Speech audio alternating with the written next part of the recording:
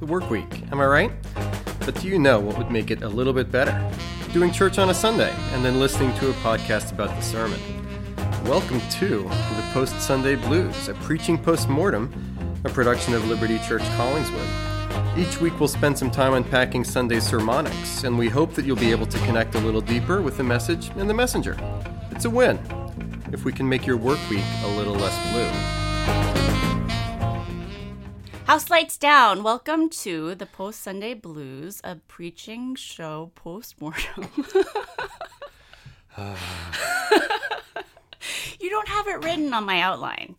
Anyways, we are here today again with myself, Emily Anger, and my husband, James Anger, who is looking lovely this morning as usual. Hello. So, Bruce Springsteen, busted for driving. Ted Cruz, busted for flying. I just don't know what transportation I can trust anymore, baby. We're in Iceland right now, looking out the window with snow drifting. Seriously. It's really Again. pretty. Yeah, I love it. I was telling Jessie this morning because she was actually complaining about it. I was like, if last year at this point, this would be rain and we'd be so miserable. Yeah. I'm so happy it's snow. It's pretty. Yeah, gotta watch the sunburns, but besides that, we're good. Okay. Anyways, again, we're here on a Monday. One day until our dating anniversary. So we have some romance in the air. Love Not is in really. the air. We have Valentine's Day now, a dating anniversary, and instead we're gonna jump into something that's a little bit heavier and less romantic. I don't know. I actually like talking about deeper things too with you. That's actually a big draw. That is true. We skipped the banter phase of the relationship and went straight to talking about deeper things. So this is a callback of epic proportions. Yeah, my college years were spent in deep diving, bigger topics, and it's actually good to dig back again. What of course I'm referencing is your sermon, your introduction to the new sermon series, which began on Wednesday with Ash Wednesday. Again, Ash Wednesday is something that I didn't grow up doing, so actually I forget. Was that something that you guys did when you were growing up? We did not. Okay. So there's a tradition. Actually, can you explain it? Because I feel like I will be bad at it. Sure. So Lent is 40 days plus Sundays, a season in the liturgical life of the church, culminating in Easter Sunday, a season of reflection and repentance, meant to be solemn, where you put things down that you normally do, you take things up in terms of Christian disciplines, and it begins with Ash Wednesday. Ashes, to dust we are, and to dust we shall return. So it reminds us of our created nature. We're not God, but we're only creatures. And then also it reminds us of the wood, the dust of the cross where Jesus died for us. Right. And again, since I didn't grow up with this tradition, it was a new experience to me when we started celebrating Ash Wednesday to receive the ashes. And I think that it was interesting this year to notice the absence of it because those of us who were just watching the service from our living rooms didn't get the experience of physically getting ashes on our foreheads. And I think there was something missing. So yeah, missing the ashes. So this continues to be a season of presence and absence because of coronavirus. And I agree. It felt weird applying ashes to only 3 or 4 people during the simulcast because there weren't that many people in the room. Right. But I also feel like there is something appropriate in just feeling that sense of missing because there's the marking of the ashes, and then you're connecting it to this series and this new sermon series that's helping us to reflect on something pretty big and deeper. And I sometimes have the feeling of distance from this subject, specifically this year, because we're so remote from other people. Yeah. You want to jump in and talk a little bit about your vision for this series and how you started off on Wednesday? Sure. So it's been a long time coming since George Floyd was murdered last May. There have been a lot of thoughts, conversations, prayers within Liberty Collingswood, within leadership Liberty Collingswood, within the Liberty Network and otherwise, about how the church should, and we believe that we should, address issues of racism and racial injustice. And I had the idea fairly early on, not that we would ignore this topic on a Sunday-to-Sunday basis. And I think most Sundays since George Floyd was murdered, I preached a sermon directly about it, I think 2 Sundays after it happened. But then I think most Sundays, whether prayers of the people and including the sermon, I referenced systemic racial injustice and racism one way or another. But in my mind's eye, I had Lent tagged, thinking that this would be a great liturgical season to tie to racism and systemic racial injustice because it's sort of built for it. It's a season of mourning. It's a season of thinking. It's a season of repenting.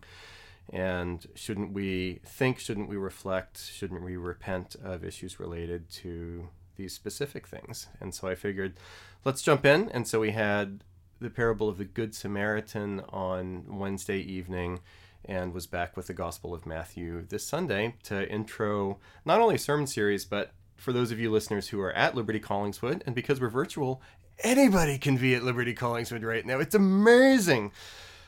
There's not just sermons, but there's a good amount of additional programming and activities related to Lent, specifically vis-a-vis racism, that I'm eager for our church to get started with in these coming weeks. Right. And I'm excited too. Not excited might be the wrong word, but I think that devoting a whole season to this, and not to say that even the season is long enough, but instead of just like a one-off sermon responding to a crisis, Right. that we are called as a church, as individuals, to be thinking about these things and examining our hearts. I did really like how you started off your sermon with two analogies, illustrations that felt really relatable. First, the marriage counseling, when a husband is saying, things are fine, I don't want to talk about this, and the wife is saying, things are not fine, I've been hurt by some things, I'd love to talk about them. That really resonates as a racism parallel, because I think there's an easiness to which majority culture can kind of say, I think things are fine, we don't need to like drag in these historical things that happened ages ago. Yeah. When there are people who are crying out saying, no, this really has hurt and it's affected my life and I really need to talk about it. Yeah. And what is your other, let's see. Mentioning my dad towards the beginning of the sermon. Right. That's the other thing. Just bringing it back to knowing that there are people who struggle, who have privilege. And even though I'm minority, I do consider myself somewhat of someone who's coming from a place of privilege, that there was struggle for your dad. And that's not something to like negate, that he really did push up, but that there are other people who are struggling more. Yeah, for sure. So calling it Stormy Monday, this sermon had been in the works for a long time. I emailed our consistory a couple weeks ago, maybe this past week, telling them, hey, pray for this sermon, pray for the sermon series. And I think specifically for this sermon, I probably spent more time and more prayer on this particular sermon than I have in any number of sermons in memory. And so I had those two examples set in my mind as the introduction for a while. Husband whose wife is really hurting, but he refuses to talk to her. And then this whole thing about my dad, which is part of my own journey as it relates to racism. And the burden of the sermon was simply that we need to talk about these things. Right. And we're not here to solve every issue related to racism. And I was trying to balance this Sunday. I struggle with intro sermons. So one of the points of order at Liberty Collingswood staff, we don't debrief my sermon every Sunday as a rule. Although, periodically we double click on whatever we need to double click on. But there is a standing order that for every intro to every sermon series, we talk about it at the staff level and now at the podcast level as well, because I struggle with intro sermons, specifically trying to balance some sort of payoff or thing that you get from this Sunday versus table setting the whole time. I don't know if I hit that goal, but I feel that tension, that balance, even more talking about racism, because we're not going to get to the bottom of it in 40 Right. days plus change. So I was trying to set as modest goals, getting first downs in terms of listening, lament, and next steps to take. There's a Always Sunny in Philadelphia episode. Em, I know that's one of your favorite shows. I don't mind it. Sure. There's an episode, I didn't go back and check, but I think this is true, titled "The Gang Solves the Race Problem," which, if you know I'm anything sure about... we all need that should be Always- the required watching. For the Right. week. Yeah, I would have to go back and watch the content of that episode before I recommend it more broadly to Right. our good people listening to this podcast. But I don't want to give the impression at Liberty Collingswood that the church solves the race problem Right. within this season, but was still burdened to get us to go ahead and dive in more. Right. So when we look at the question, what do you want to what are you hoping that God will do through this? What's your answer to that? Yeah, I want people to feel the need to dive in, even in, I don't know, at Liberty Collingswood, we have a fairly broad spectrum of political opinions. My goal for this sermon and for this series includes wanting people that may be reluctant to jump into these issues to understand that, hey, these are healthy things and necessary things for us to talk about. And so, whether the sermon introduction or more broadly, I was reaching deep into my rhetorical bag of tricks to get people to come to a point where they say, yes, I might not want to talk about these things, but I feel like I have to. At our college, there was the only Ivy League school that had a speech department. So I took all of the classes that I could there. And so I was deep into the logos, pathos, and ethos this particular Sunday morning. Sure. Yeah, that's And then specifically also for people of color at our congregation and for people that care deeply about these things, I want them to feel voiced, and I want our church to be on the record about some of these things. Not that we weren't. Like, I was on the record about George Floyd and sermon right after that, right after the insurrection on January 6th at the Capitol. I did a Facebook Live. To some extent or another, I think that is like Liberty Collingswood officially commenting about some of these things, but wanting to do that even more with the sermon series. And one of the books that I read in preparation for that series, and that I'm going to be referencing throughout this sermon series in Lent, Weep With Me, How Lament Opens the Door to Reconciliation Among Races. That's by Mark Vroegop, a suburban pastor in Indianapolis, another white guy, but he's taken his church through journeying through reckoning with racism in deeper ways. So it was a really helpful book for me to see. And one of the things that he said, and that I resonated with, and I quoted during the sermon, was there is a responsibility for majority Christian leaders to say, hey, we need to talk about these things so that we're not placing all of the burden on minority Christians, which would amount to one more burden of many historically that have been placed upon them. right. That makes sense. I mean, yeah, it's an interesting place as a leader that you have, and I'm thankful for you trying to shepherd this vision through our congregation. Sure. How did you choose, like, going to the Sun Studios and the BB King James version? Like, what exactly caused you to choose this passage for this Sunday? A couple different reasons. One, as it relates to this text selection, and after the sermon series, I'm really looking forward to getting, I don't know which one, but getting back to a book of the Bible where we can go sequentially, passage by passage, through either an entire book of the Bible or part of it. I miss doing that. That's my bread and butter as a preacher. But we're going to be drawing from different texts during this Lenten season. And I chose Matthew 19, verse 16 to 22. This is the story, Jesus interacting with the rich young ruler or the rich young man. Jesus, I'm doing a great job already. What must I do to get eternal life? Jesus says, obey all the commandments. And the man says, yeah, I have. But then Jesus says, well, if you would be perfect, go and sell what you possess, give to the poor, and then you will have treasures in heaven. And come follow me. The rich young man, because he loved his stuff, said, nah, I'm not going to do that. And so I chose this passage because, and this may seem counterintuitive, because it's not on the surface a passage about racism. There certainly are. But I wanted to get our congregation to see that there are many, many, many passages in Scripture. Even more than that, the whole counsel of God throughout the Scriptures addresses issues of racism. So we don't need to go to like a smoking gun text about racism to see how the gospel of Jesus applies to these things. And I had in the back of my mind, I listened to a podcast given by two black pastors soon after George Floyd, talking about different ways which they're frustrated and exhausted by racism in general and how the church has engaged these things more specifically. And one of those pastors said, right after George Floyd was killed, there were a number of white pastors that reached out to me and said, hey, could you give me a list of Bible passages about racism? Right. And he said that he was fatigued and frustrated by that. He understood, he got it, but he was also fatigued and frustrated by that Bible. question. Exactly. Yeah, I was going to ask you, can you guess why he would have said that? Right. Baby? It's every single word. It's the message of grace. Yeah. It's everywhere. Right. So loving God, loving neighbor is something that applies very deeply to racism. So I chose a non-passage about racism to show that, hopefully, because the implications are everywhere.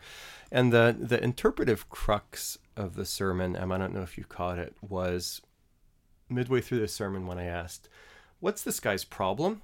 What is Jesus critiquing? And I think the sermon would not have made sense if people would not have been on board with me observing that the problem that this person was facing within his own life and heart was not merely that he was being ungenerous, but that he was being unjust. So when Jesus says, if you would be perfect, go sell what you possess and give to the poor, and you will have treasures in heaven. He went away sorrowful, for he had great possessions. It wasn't just that this man was being suboptimal on the optional command of being more generous with his stuff, but if you understand how just and righteous God is towards the poor, towards the outcast, towards the marginalized, towards the outsider, if you have a lot of resources that you're not giving to leverage good and uplift to other people, you're actually being unjust. So it's a bigger sin than just a little bit of a lack of a generosity. And to me, that was the interpretive idea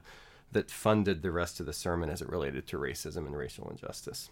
Right. And just speaking as a listener, I do feel a level of conviction hearing that or hearing this passage applied to the concept of racism and racial justice, that I personally, like, am I relaxing too much into comfort?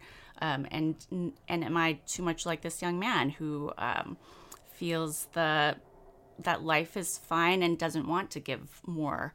And I think that parallel with the Good Samaritan passage that you preached on Wednesday, they do dovetail into this conviction that racism is an issue for our own hearts, even if we consider ourselves not racist. So, yeah.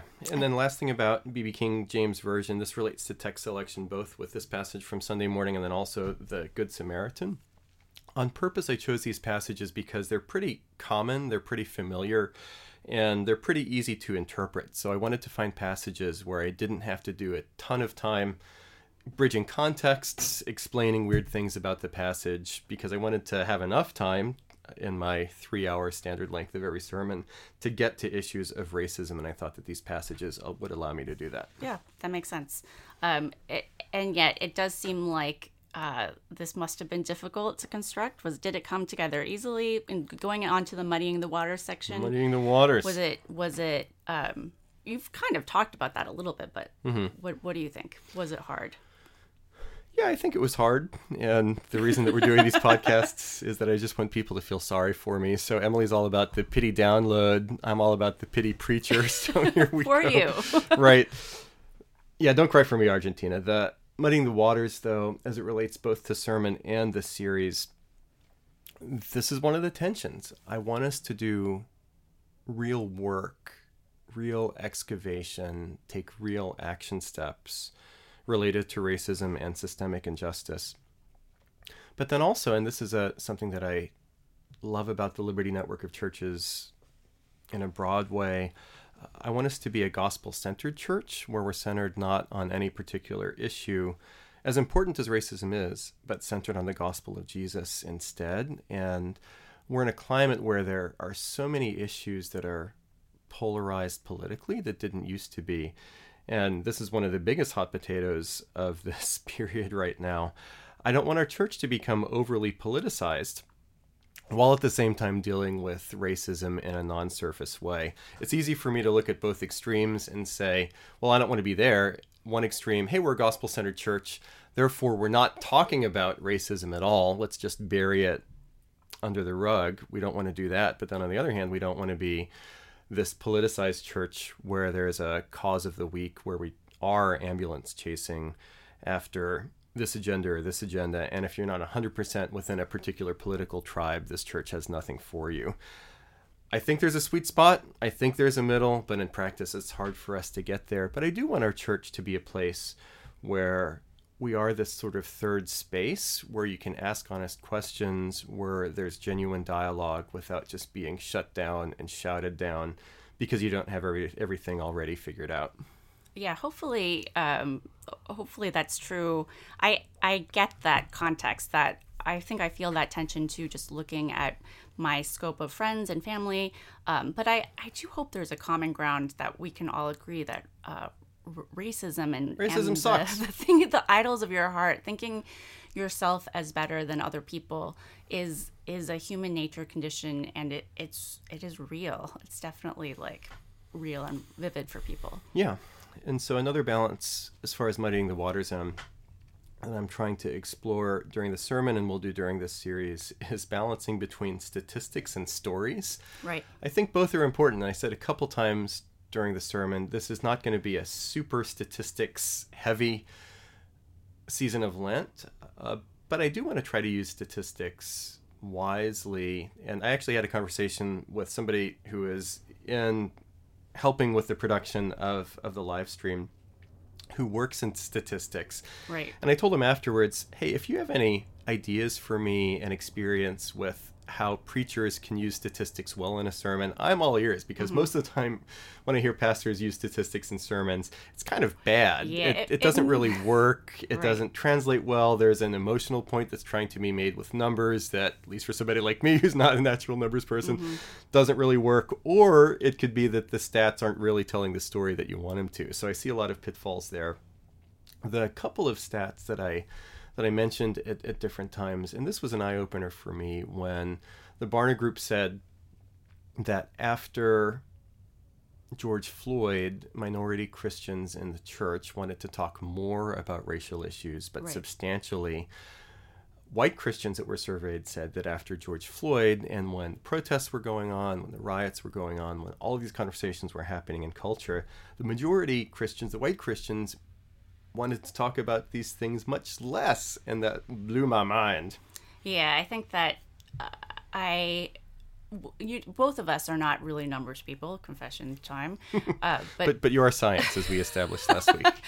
But I think that there are some numbers that are confounding, and even someone who isn't a numbers person, I think it's a good thing to balance both things, because it illuminates, like, if one person's story is one person's story and it's compelling to me as like a story person, when you multiply it out times whatever, Right. it becomes all the more egregious that racism extends systemically and individually both. So For sure. And so there were those statistics, and then also you mentioned, I'm telling the story at the beginning of the sermon about the couple, and then also about my dad. But I also wanted to introduce the Belhar Confession, which we'll be using liturgically, just telling the story of how this is a confession of faith born of the church reckoning with apartheid. I think it's a really great confession of faith. In the Reformed Church in America, we have the Belhar Confession more recently, and then 3 Reformation and post-Reformation era great theology confessions. I've preached from the Heidelberg Catechism. Now we're using the Belhar on Sunday mornings. But there's a story behind that confession that I thought needed to be told, as opposed to just, hey, here's a different confession, repeat after me. right. And then also the slavery story, where missionaries were forced into agreement that they would evangelize slaves, but then also give a very pro-slavery message as they were evangelizing. Right. That happened. And one of the things that we need to do in this sermon series is just come to grips with our own history. So if that's 18th century, then, if that's 19th century, if 20th century, being struck by the reality, and we'll talk in a couple minutes about the bar band I know, cover this tunes. is almost, you're jumping sections. I'm a section jumper when I want to be busted hypocrite. Yeah. The sermon titles like Jesus the Segregationist, given in American pulpits and from Christian institutions as late as the 1980s. Right. That's not way in the past history, that's present history. So using those stories and trying to leverage them rhetorically this past Sunday morning. Also going back to the Ash Wednesday service, hopefully it was a compelling metaphor for me to ask the question, and I return to it again on Sunday morning. Has the church in our country, specifically majority culture churches, have we been like the priest and the Levite walking by on the other side when there are victims of racism individually and systemically all around us, but we're too busy with our religious stuff to actually care? Hopefully that was a narrative moment that connected, and we're going to hear from Courtney and Abi this coming Sunday as far as their own experiences with some of these things. We do need to talk. Right. Yeah, and you have kind of bled into this next section that you have here, the bar band cover tunes, where you draw from different specific references. So what else have you talked about? Actually, those are the two that I'd written down. Right, so we have Mark Rogup. I have no idea if I'm saying that correctly. Not sure what's going on with that last name. Maybe it's Dutch. I realize if it ain't Dutch, it ain't much. Sorry, Mark Rogup, but it's a really good book. I will stop belittling your last name for no reason at all. Let's make fun of anger now. Right. There's plenty of anger jokes. So Reverend Anger has some issues with your name there, Mark. But that's a really good book. There are a number of people in our church that have picked it up. Weep With Me. Also a book that I read, The Color of Compromise by Jemar Tisby, which is a primer on the history of racism in our country, both within culture, within government, and then also within the church. And it's from the Tisby book that I got the slavery and evangelism example, plus the Jesus the Segregationist stuff from the 20th century. Also mentioned, and I referenced both on Sunday and then on Wednesday, Martin Luther King's letter from a Birmingham jail. A great thing that I'm encouraging people to read in full. And I want to be a little careful with King specifically. There is a thing, I don't know if it's more broadly in culture, but at least in conversations in the church, about turning King into the quotable king, where he's the one safe draw. Quotable. He's so quotable. He's really a he's lot really of good sound with words. bites. And I'm going to try to give a perspective on King at various points of the sermon series when I'm not just pulling the same quotes that everybody else are quoting from. And there are some aspects of his life and thought that I think are deeply challenging today. Sure. So I want to be careful not to present him as the domesticated king. And so but if you read the whole letter, like if you don't just pull the quotes, it is really convicting. Yeah. So I wanted to pull a less pulled quote from King. And then also I didn't do a ton of Bible cross-referencing this past Sunday, but one of the things that we're going to do during Lent is I'm not going to spend a lot of time building a biblical case for systemic injustice as a biblical category. I'm just going to assume it because it's there all over the place. Right. And so Psalm 94:20, can wicked rulers be allied with you, those who frame injustice by statute? There it is. Framing injustice by statute is systemic injustice. And the more you go into the scriptures about these things, whether it's systemic injustice, racist or otherwise, or collective guilt for individual sin, the problem is not, hey, it might not be there. The problem is that it's there all over the place and it kind of freaks us out. So excited to digging into some of those things more too. Right. Let's see. And also to play the lighter joke with your references. You did have one that I took a note on when you were talking about playing Operation. Oh, playing Operation, right.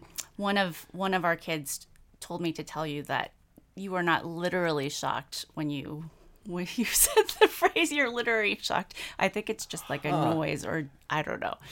Anyways, this child claims that you're not literally shocked. I think because we have a game where you are literally shocked. Okay, Howlin' Wolves, come back and tell us if I'm exaggerating. So two things. I can see any one of our kids making that point. That's the beauty of it. I'll have to guess which one later on. But good use of the word literal. So I get really annoyed when people use, I could literally eat 100 pizzas. Right, and this child was like, calling you on I'll buy those 100 pizzas. Literally. I would love to see you literally eat those 100 pieces. I will literally be laughing when you're literally incapacitated, potentially close to needing a postmortem.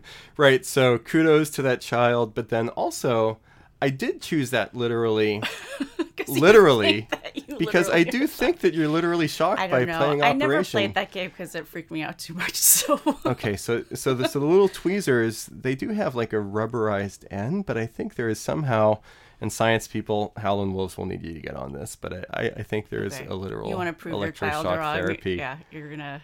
I don't like being wrong. We're gonna arm Come wrestle on, this Dad's person. not wrong. Okay, that's good. That's the one I got. But are we on to Guitar Slim Pickens? Do we have any leftovers like that? Guitar Slim Pickens. Here we go. This might be a strange Slim Pickin', but another thing that's making this sermon and series unique is that I've, much more than I usually do, and maybe I should do this more, I've asked a lot of individual people for feedback. Sure. Because this is a sermon series. You know, I gave the big reveal on Sunday that I'm a white dude, totally shocking to a lot of people. This is a sermon series where I need feedback in real time. So not just at the end of it, but asking people, hey, like, is this biblical? On one hand, is it trenchant on the other? Does it really get at racism in our country so that we do want to take specific steps towards change? Is it fairly presenting voices other than mine? One practical challenge about soliciting lots of feedback is that I get lots of feedback, and sure. all of the feedback has been really good. It's just more time, right? that I'm having but it's good to structure in. Guitar Slim Pickens, the Cutting Floor is a blues song, Killing Floor by Howlin' Wolf. Here's a spiritual descendant of Killing Floor blues, Cutting Floor blues. It's always hard to cut things out and leave things on the editing floor during sermons, so I'm not sure I'll get back to these quotes, but maybe I will. One of the best quotes on systemic racial injustice that I came across in the wake of George Floyd was actually given by Jeffrey Lurie, the Eagles owner. And I realized that we don't go necessarily to our sports team owners for comments about society. Some people do. But he said something really good. He said, hey, I love my country.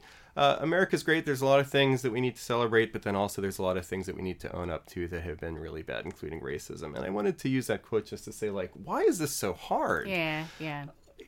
Can't we say both and do the hard work of getting better as a church and as a nation? I was also going to reference the Drive-By Truckers, a great white Southern rock band that throughout the legacy of their music have been wrestling with these things. Also, at the very end of the sermon, and Em, I'm holding up to you, do you see this big block of text at the end of the sermon? You cut it at the last minute? I cut it at the end. So I have this habit of adding the final word. really big quotes at the end of the sermon that I think that I'm going to be able to get to, but then heat of the moment, I say, this is too long of a quote when attention spans are on the wane. White Southern band.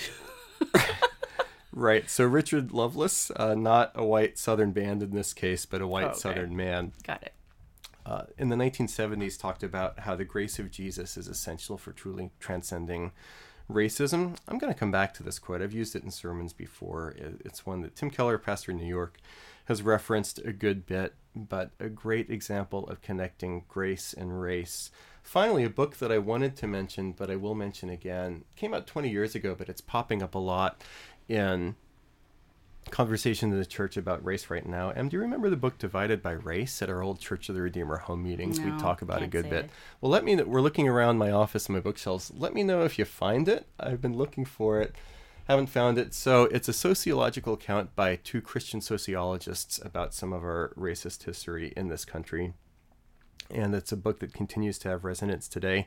Finally, last Guitar Slim Pickens thing. Before we went on the air, Em, you said that my Ash Wednesday service was solid, and that was the first time I've ever gotten positive feedback about my special service homilies. Oh, from me. Probably from you, yes.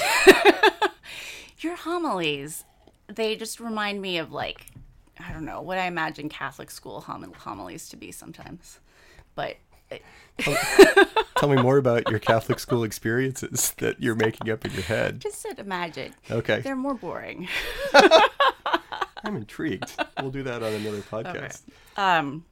Anyways, I did think that I think that it was an intro to this sermon series, and I think it worked well. That's my personal take. But lastly, we have our encore. We have notes from our Howlin' Wolves. We do, again, appreciate feedback.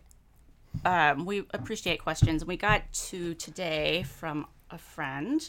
Let me open. Who is thankful for the season of Lent being focused on lament and racism. Relieved that our church would be formally vocal against it. That's one of the, again, the like, please, obviously. Right. I would hope that all of our churches would be anti-racist. She writes, Jim, you mentioned in yesterday's sermon that it's scary to talk about racism. I've heard you preach that it's scary to talk about money and greed. So I'm curious, what's a scarier topic for you to preach about at this time with this congregation?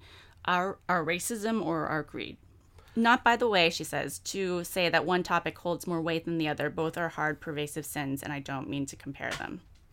Yeah, thanks, Joanna. And that was a nicely qualified question, so I appreciate all we all like the our caveats. disclaimers. We are fellow disclaimers over here. So the word that I used in the sermon, I think, was maybe not scared, but nervous. I mean, who says that I'm scared? Nobody says that. I'm not scared at all. Nervous. Yeah, because these are such polarized topics right now. And I would say slam dunk easy. There's more nervousness in me doing a sermon series about racism than greed. Just because even if greed is a heart issue that the more you press into it, the more defensive people can get about it, there isn't the politicization surrounding it at the same time. So yeah, this is going to be a tough one. Pray for me. Pray for us. Right. And then she writes, Emily, Jim can speak from the pulpit to the camera, and then you get to dive into these hard topics in our small groups. Which topic is harder for you? I think I'd be the opposite, because for me, like, racism is, like, so obviously wrong, and I can even see where it grows in my heart and manifests in my heart. And it is possible because I did live out a minority experience growing up, and so I do struggle with it, but it's something that's easy for me to talk about because I am immersed in the struggle myself, I guess. But with money, I find it harder because I don't personally know all the answers. Like there's so many, there's so much like grayer. Sometimes I feel like I live in too much of a state of privilege, and so it's hard for me to discuss issues surrounding money because I don't always feel like I'm doing the work around that topic. So I find it easier to talk about racism because I can feel and acknowledge my own sin. I can see my experience lived out as a result of racism. I can see, like, I used to work in West Philly, so I can see the dynamics of racial injustice and how it affects individuals, both friends and students, large populations. But with money, it just is this mystery. Yeah, that's interesting to hear you say it that way. I think when it comes to racism, even though it's a large and complex and painful subject, there is another sense in which when we just need to stop it.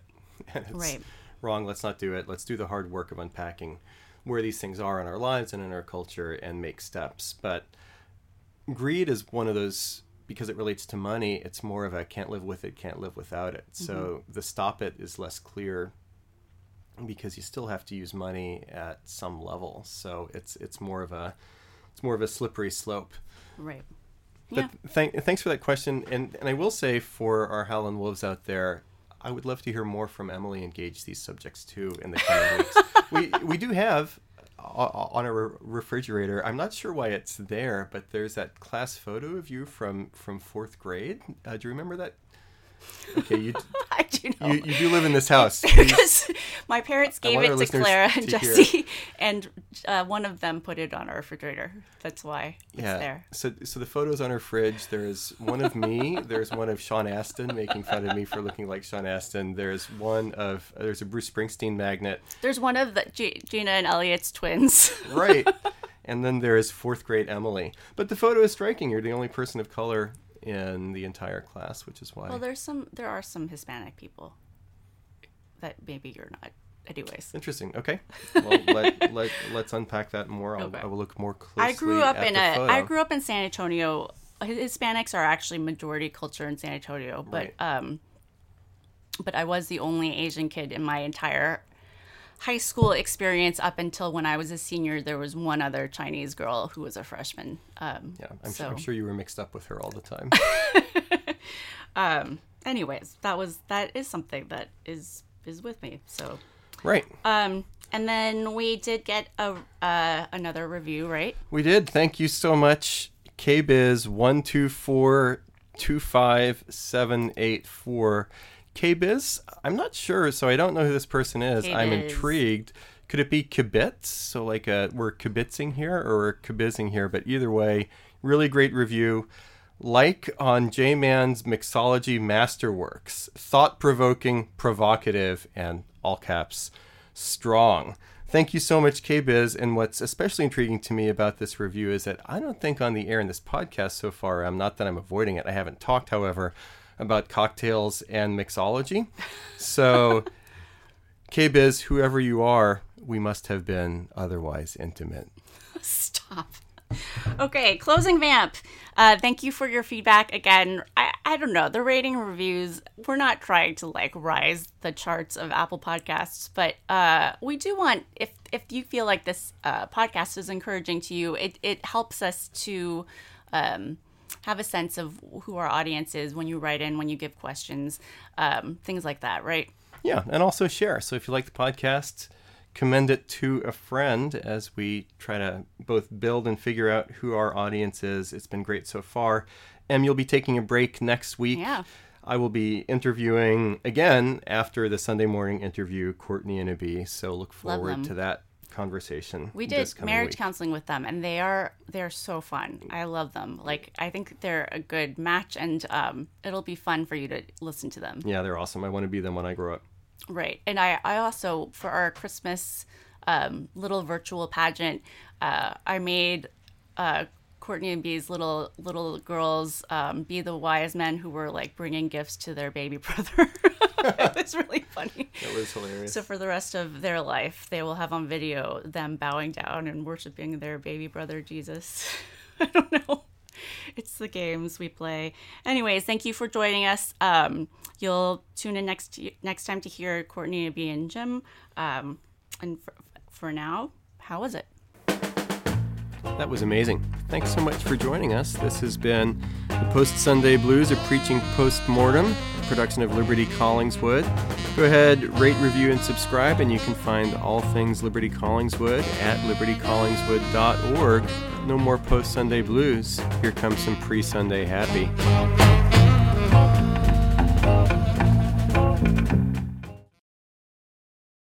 Okay, so if you, on WandaVision, if you listen all the way to the end and you get the post-credits, Right. what would happen if, like, nobody knew that the post-credits existed and everyone just That's even stopped? cooler. Yeah? Okay. Because I think that you need to put them in every week. No. If in WandaVision they did it every week, I would be so happy. No. Otherwise, like, there's no headlines to this podcast saying, like, there's no Apple headlines saying Jim and Emily's podcast has a post-show trailer. Keep them guessing. Who's the one that likes variety here? Yeah, I want this one in.